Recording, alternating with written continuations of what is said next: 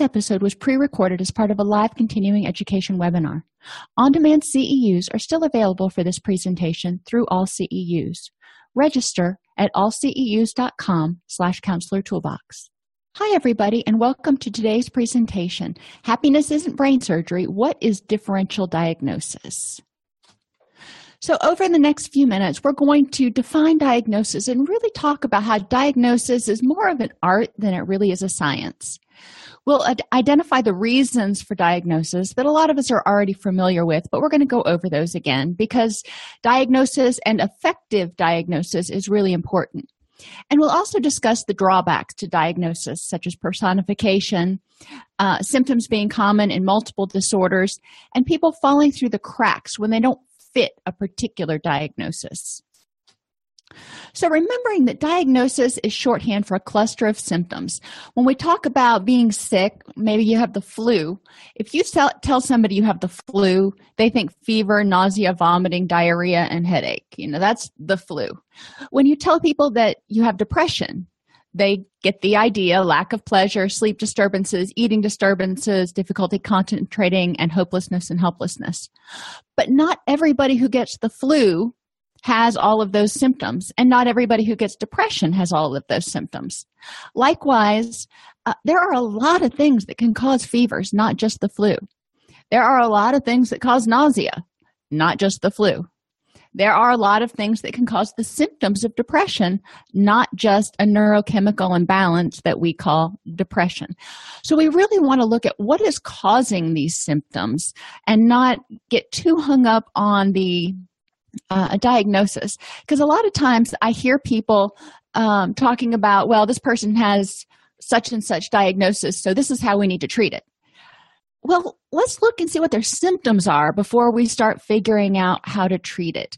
A lot of times when you go to the books that are the treatment planners, they start addressing the whole concept of depression or of anxiety or of addiction instead of really honing down in on what the person's specific symptoms are and what might also be causing or contributing to these symptoms. So we know that diagnosis is necessary for insurance reimbursement. And I don't want to eliminate that, or I don't want to minimize that. However, it is really important that we use ethical diagnosis when we're going into insurance reimbursement and insurance paperwork. Too often people are like, well, just find some kind of diagnosis so I can get so I don't have to pay for this and you can get reimbursed. That's not okay. If somebody presents, not that it happens very often, but if somebody presents with singular addiction, no co-occurring, you can't bill for depression or anxiety. If it's not there, it's just not there. However, we really have to look at what clinically significant means to the client and whether they're fitting into the diagnostic criteria based on their presentation. What a clinically significant presentation of depression for one patient may be very different than for another. Just like in addictions, when we talk about hitting bottom, that's not a clinical diagnosis, obviously, but bottom is different for different people. So when we're diagnosing, the DSM still has that phrase in there: it has to cause clinically significant distress in one or more areas of functioning. We want to look at what are the symptoms and what can best be encompass this in order to be able to provide services for the client. Because we don't want to turn somebody away who's presented for treatment because they think they need treatment. Obviously, I want to make sure that they're getting services, but by the same token, we can't lie and we can't fudge, which you can look at adjustment disorder, but a lot of times many insurance carriers won't reimburse for that. Anyhow, diagnosis makes it easier for providers to communicate, but again, we get lazy. Instead of saying, what specific symptoms of depression does Jim Bob have, we say, okay, he's got depression, bring him on in. Now, if you treat depression, you're probably going to treat any of the symptoms that are presenting with a depressive diagnosis, so that's fine. But we also want to be aware that there's, like I said, it's an art. And when I was working in the residential treatment facilities, We would pull charts on clients, and some of our clients were long-term clients, and their charts, we had multiple volumes on them, and it didn't seem like we could get the same diagnosis between any two presentations. And it wasn't just that we would switch between alcohol dependence and cocaine dependence. It was one time it would be bipolar, another time it would be anxiety, another time yet it would be ADHD. And you're like, okay, there's some overlap in the symptoms, but which one is actually going on? And what symptoms are common to all three that we can look at and talk with the client and go, this is what we really need to look at. So it gives us a starting point for understanding, but not a long-term point. And I emphasize this to clients because I don't want them to say, well, I'm a depressive. No, you're a person. You happen to have depression. When we talk about depression, it just gives us kind of a shorthand for talking about your symptoms and making sure that we can get you the best services. It gives us a starting point for understanding what may be causing your symptoms. A variety of different things can cause someone to feel depressed and not find pleasure in most things. And when I'm working with clients, especially in the initial couple of sessions, because a good assessment takes more than one meeting. So over the course of 2 or 3 meetings, we talk about different symptoms, where they came from, when they started, what makes them better, what makes them worse. And we start kind of trying to rule out or rule in whether there's a neurochemical imbalance, a nutritional deficit, if they're just exhausted. Illness such as chronic fatigue, chronic pain, keeping them from sleeping, or thyroid or hormone imbalances. I always refer my clients out. I want to make sure they've had a physical within the last 6 months that included a blood panel, because I want to know that their thyroid and their hormones are kind of all in line with where they should be. And then we can go from there. Let's rule out any physical issues that, I can't treat, but I know there are certain physiological causes of depression, anxiety, ADD type symptoms, etc. Drawbacks to diagnosis. And this is my biggest problem ethically with diagnosis. And, I go back and forth between how much autonomy do I want to provide the client? And I usually go towards the far end of providing autonomy, and I'll pull out the DSM, or I'll pull out a sheet that has the diagnostic criteria, and we talk about it. Does this fit you or not? Does this criteria fit you or not? And we can discuss how those things might be contributing and sort of feeding in on each other to create the emotional presentation, which is why they're in our office. I remind them when they have the flu, they don't say, I am the flu. You say, I have the flu. The flu is something you can get rid of. When somebody has cancer, they don't say, I am cancer. They say, I have cancer. Ideally, you want to get rid of cancer, or at least get it into remission. Something you are is part of you and more enduring, which is one of the reasons I personally, and there's a lot of discussion about this, and I can see both sides of the camp, but I personally try to discourage people from saying, I am an addict. Because if you are an addict, that means that recovery means getting rid of part of you, as opposed to getting rid of symptoms, getting rid of behaviors. It's getting rid of part of who you are. It's semantics. It's like the difference between saying you are a bad boy versus that was a bad decision. But the semantics do make a big difference when we're talking about recovery. I've had a lot of clients go through treatment, and ultimately one of the hangups came down to, well, if I'm not an addict anymore, what am I? I don't know how to be a sober person. I don't know what that is. That's not part of who I am. I've always been an addict. I come from a family of addicts. I know how to be an addict. And so we need to talk about behaviors versus people and kind of separate the behavior from the person. When you've identified as being depressed or an addict for a period of time, it becomes part of you, like being a student or being a mother. It's a role you take on. So letting go of that role involves adjusting to a new self and grieving the loss of part of you. We gloss over this. If someone says that they've got chronic pain and they've had chronic pain, or if they're a pain patient, or if they say they're an addict, it's something that's part of you. And if you have to let it go, sometimes, well, generally, there's a grieving process. It may last 30 seconds, or more likely, it's a process that you've got to go through that may take a couple of days to kind of wrap your head around. If I'm not an addict anymore, what am I?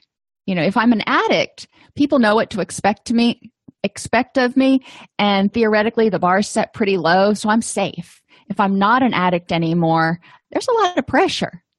The same thing goes for someone who's had depression for a long, long time. If they say, I'm not depressed anymore, then there's a lot of pressure. It's like, okay, well, you should have energy. You should be more optimistic. You should be a lot more fun to be around. There's a lot of shoulds, which can be daunting for people. They know what to expect out of their current behaviors, even if it's not the happiest place in the world. It's known. It's not something that they've got to live up to. So symptoms that are common in multiple disorders, physical and mental, sleep disturbances. Let's think about things that cause sleep disturbances. Amphetamines, any kind of upper medication, and that can include caffeine, but it can also obviously include cocaine, methamphetamine, those sorts of things. Hyperthyroid can mess up sleep. Hypothyroid can make people sleepier. Disruptions in hormone balances, estrogen, testosterone, cortisol, can also affect sleep ability. Disruptions in serotonin levels will also affect sleep ability. So we need to figure out, where is this sleep disturbance coming from?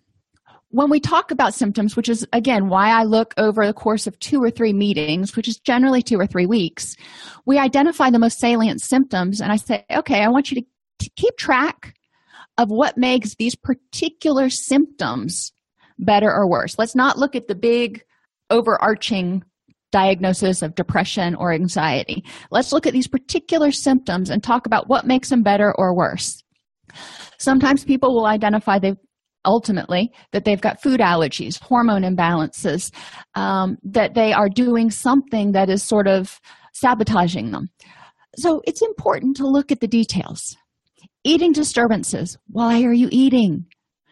If you're eating because your blood sugar is all over the place, well, let's get an evaluation, make sure there's nothing wrong, diabetes, anything else going on there. Likely not. Most people will go to emotional eating, will go to kind of comfort eating after a stressful day.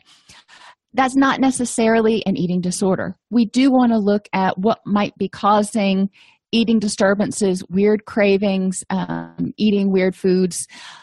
A lot of times there's a physiological reason underlying it, but let's figure out what's going on, because we know that poor nutrition is going to undermine any attempts to regulate our neurochemicals. Difficulty concentrating. Well, let's talk about that. Lack of sleep, not having the right neurotransmitters because of nutritional imbalances, having a lot on your mind. Some people just don't concentrate well at certain times of the day. If they're tired, or it's just not, if it's during one of those periods where they're in a lull, our cortisol ebbs and flows throughout the day. So some of us have lulls, and most of the time it's around like 9-10 a.m. and then again around like 2 p.m., but not for everybody. For me, for example, my energy is really, really, really good until about 11:30. And then unless I have something to do, my energy starts to drop off rapidly. So it's important for me to get stuff done that I need to focus on, that I need really good concentration. Get that done early in the morning, because I'm what you would call a morning person. What things can cause racing thoughts? Well, anxiety can, sure. Amphetamines can, sure. Any kind of stimulant may cause racing thoughts. Being in an environment where one doesn't feel safe can cause a lot of racing thoughts. Being in an environment where someone is overstimulated can cause racing thoughts. And people who are gifted, and this is, I watched a great video on it a couple years ago on giftedness. And people who are gifted, their mind often works a lot faster than ours. And I can see it in my son. My son's gifted. And bless his little heart, when he starts thinking and he gets onto something, he cannot sit still. And he's always been that way. It's not that he's doing things that are disruptive. He just has to pace around in a circle. And the doctor that presented the symposium that I was watching was saying that their body has to keep up with the pace of their mind. So people who have racing thoughts, it may not be all that dysfunctional. They just may operate faster than the rest of us. And so they feel like it's out of place. They feel like it's abnormal. Other people can't keep up. So it does start causing problems in their relationships. Fatigue. There's so many things that cause fatigue. Maybe you had a couple extra hard workouts in a row. Maybe you're getting sick. I know right before I get sick, I feel like I've been hit by a truck. I'm just like, I have no energy to do anything. And then 2 or 3 days later, sure enough, I usually get sick. My children, before they get sick, and this can go back to difficulty concentrating, they get very disorganized. I mean, it's like, I wonder sort of where their head is, because they can't remember things. They make silly mistakes. Their attention to detail goes way down. And sure enough, usually when that happens, at least prior to adolescence, when that happened, they would get sick. Now that they're adolescents and they've got hormones all over the place, I've just kind of thrown up the white flag and given up on trying to get them to concentrate for very long on anything until they get their hormones under control. So hormones are another thing. If you're working with younger people or even older people, as hormones change, it can cause changes in sleep, eating, concentrating. We know a lot of older people don't sleep very much. And my grandma, she gets up at 4 a.m. now. The older she gets, the earlier she gets up. And, she goes to bed at 8:30, 9 o'clock, but she's up at 4 a.m. When I was younger, she didn't get up to like 6. So her clock's kind of moved back, and she actually doesn't seem to need as much sleep anymore. So we want to consider within the realm of normality. And I always try to look at normal reasons for these symptoms. Now, if they're causing clinically significant distress, then we need to figure out how to deal with it. But sometimes there are very normal, very practical reasons that people are having these problems. Eating disturbances. Here's another one, and I know I'm kind of all over the place on this slide today, but people who go on really restrictive diets may find themselves binging more, may find themselves with weirder cravings because their body's trying to get what it needs to function. Likewise, there may be an emotional, psychological connection with certain foods that they end up craving if they completely restrict it. So the bottom line, have your clients identify what symptoms they're having, not this big disorder, not the global thing, but specifically, what does this issue look like for them? What are their symptoms? And then over the first 2 or 3 weeks, have them track what makes their symptoms worse, what makes their symptoms better, and see if you can get a handle on what's going on, in addition to referring them out and make sure that they get a clean bill of physical health. People fall through the cracks. We know that prevention is far more effective and efficient than treatment, but people often don't seek help until they nicely fit a diagnosis. So they'll go on WebMD or they'll go on some other site and they'll go, well, I've only got like 3 of those symptoms, so I guess I'm not really depressed. Or I haven't had, when they say most days, every day, I don't know if I qualify for that or not. And they delay getting treatment. Part of that is an excuse to delay getting treatment because treatment is kind of scary for some people. So we want to destigmatize, demystify the process, and help people see that it's not really that different than going to see your regular physician. Now, a lot of people don't like going to see them either, but that's a whole different ballgame. We want to make sure that people identify the symptoms that are causing them problem. If they're having distress in their life, I want them to come see me. Even if they don't fit nicely into a diagnosis, if we can address it when there's only 2 or 3 symptoms, we're going to see gains and we're probably going to have a lot more success a lot quicker than if we wait until they've got 5 out of 7 symptoms and they can barely function. If they don't nicely fit a diagnosis, sometimes insurance won't reimburse, and that's a chance that we take.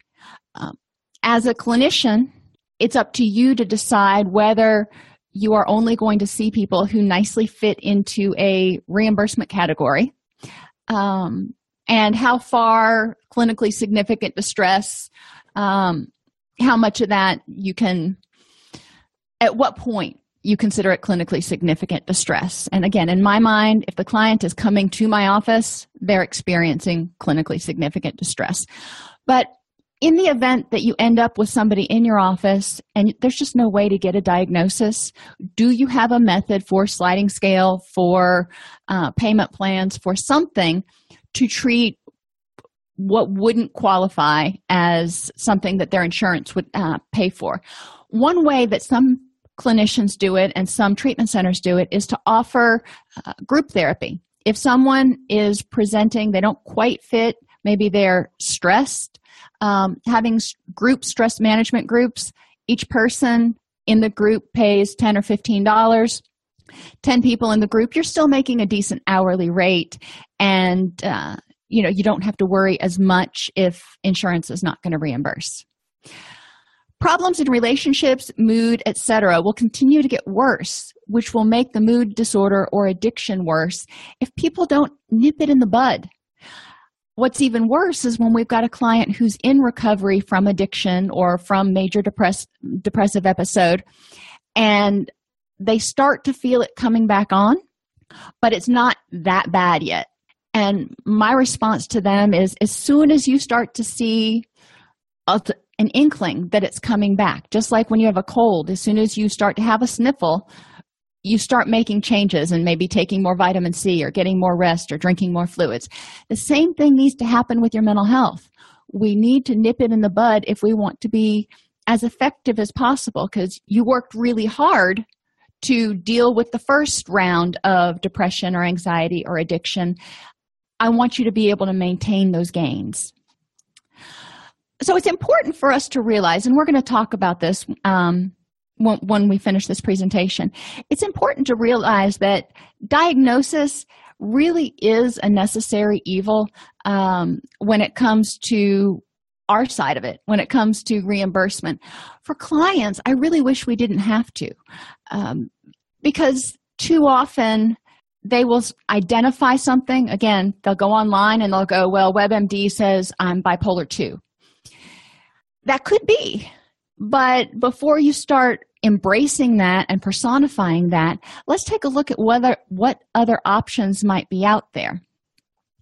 I think, in my opinion, clients can actually make themselves worse when they go on and they start looking at the diagnostic criteria just kind of willy-nilly, because they're like, oh, well, yeah, I do have some guilt about stuff. Well, yeah, everybody has guilt. Are we talking about abnormal amounts of guilt that is negatively impacting your life? And once I start putting that phrase in there with every symptom they bring up, they start to say, okay, I see how this is unpleasant. Guilt, grief, all that stuff sucks. And I see how it's unpleasant. However, it's also a normal reaction to unfortunate situations. Diagnosis provides a starting place for exploring a cluster of symptoms. If we're talking about sleep problems, that's a pretty wide range. Does that mean you can't sleep? Does that mean you're going to sleep and then waking up 6 times in the night? Does that mean that you're having nightmares that are waking you up? Does it mean you go to sleep and you wake up at 2 a.m. and you can't get back to sleep? Those are very, very different presentations and may be caused by very, very different things. The same thing with eating, the same thing with mood. If you have a depressed mood, if you feel like you can't find pleasure in anything most days, most of the time, yeah, that's something that we need to address. But there are probably 10 different things that could cause that. So let's take a look at what's going on in your life that may be causing it and how we can intervene. So it's part art and part science. Through the assessment process, I find that clients can find it very empowering as they go through and look at these symptoms, because it normalizes what's going on. As we talk about it, it normalizes what's going on for them, and then they can also start to see things, what makes it better, what makes it worse. Well, this was a really bad day, but this was kind of a okay day. And they start to see shades of gray, if you will, which oftentimes makes them curious. And they say, okay, why was today better than yesterday? Or why was yesterday better than today? It's important for you to remember that symptoms are your body's way of telling you something is wonky. If you are having symptoms that are bothersome, then that probably means that some physical or psychological or social need is not being met. So we need to take a look at what's going on. Remember Maslow's hierarchy. Bottom line, are you getting your medical and physical needs met? Do you have good nutrition? Are you getting enough sleep?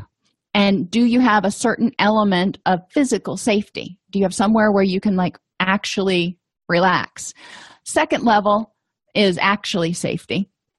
Is this a place, do you have a place where you can feel physically safe, but then are you emotionally safe in your own head, or are you constantly berating yourself? When people constantly berate themselves, we know that this keeps the threat, the fight or flight response going, and keeps them hypervigilant. It keeps them all on deck for so long that eventually the body starts to turn it down, and there starts to be a level of apathy. So when people are awful to themselves or have high levels of anxiety, both of those can cause depression, in addition to just plain old lack of serotonin depression. So there's a lot of different things that we need to look at. You can help your care team, and most of us work in a multidisciplinary care team. When I've worked with our psychiatrists that have been on our team, most of them spend 5, 10, maybe 15 minutes with the client. Most of our clients are not empowered, are not self-confident enough to stand up to the psychiatrist to even say much of anything. They just say yes, and look at the floor. So as a clinician, a lot of times I'll talk to the client and I'll say, okay, what makes it worse? What makes it better? What are your symptoms? Let's write all this down, and then you can either talk about it with your doc or your psychiatrist, or you can hand it to them. But this helps communicate, so I'm not having the client come back the next week and I can say, well, did you tell them about this symptom and that symptom? And they're like, well, no, he didn't really ask. Well, no, we're not going to go there. I want you to have all the information. And if you choose not to share it, that's one thing. But if you're afraid to share it, that's something else. So I want to empower clients to really communicate with the entire team. And I want to make sure that everybody on the team has the same information. If it seems like there's a breakdown in communication, obviously the next step, which I don't do it first because I want to empower the client, but the next step would be to get a release of information. So I could call the attending directly and talk about, or at least tell that person what my concerns were, and they'll take it. I've had some attendings that just sit there and go, okay, thanks, click. And then I've had other attendings that get really excited and they'll start to brainstorm and everything else. So just depending on the doc, you're going to get different responses, but it is important to make sure the entire team, and if there's a case manager, make sure he or she is involved, because he or she may have information that the medical doctor and you don't have. But ultimately, we want to identify what makes the symptoms better, increase that, and reduce whatever it is that makes things worse. If you enjoy this podcast, please like and subscribe either in your podcast player or on YouTube. You can attend and participate in our live webinars with Dr. Snipes by subscribing at allceus.com/counselor toolbox.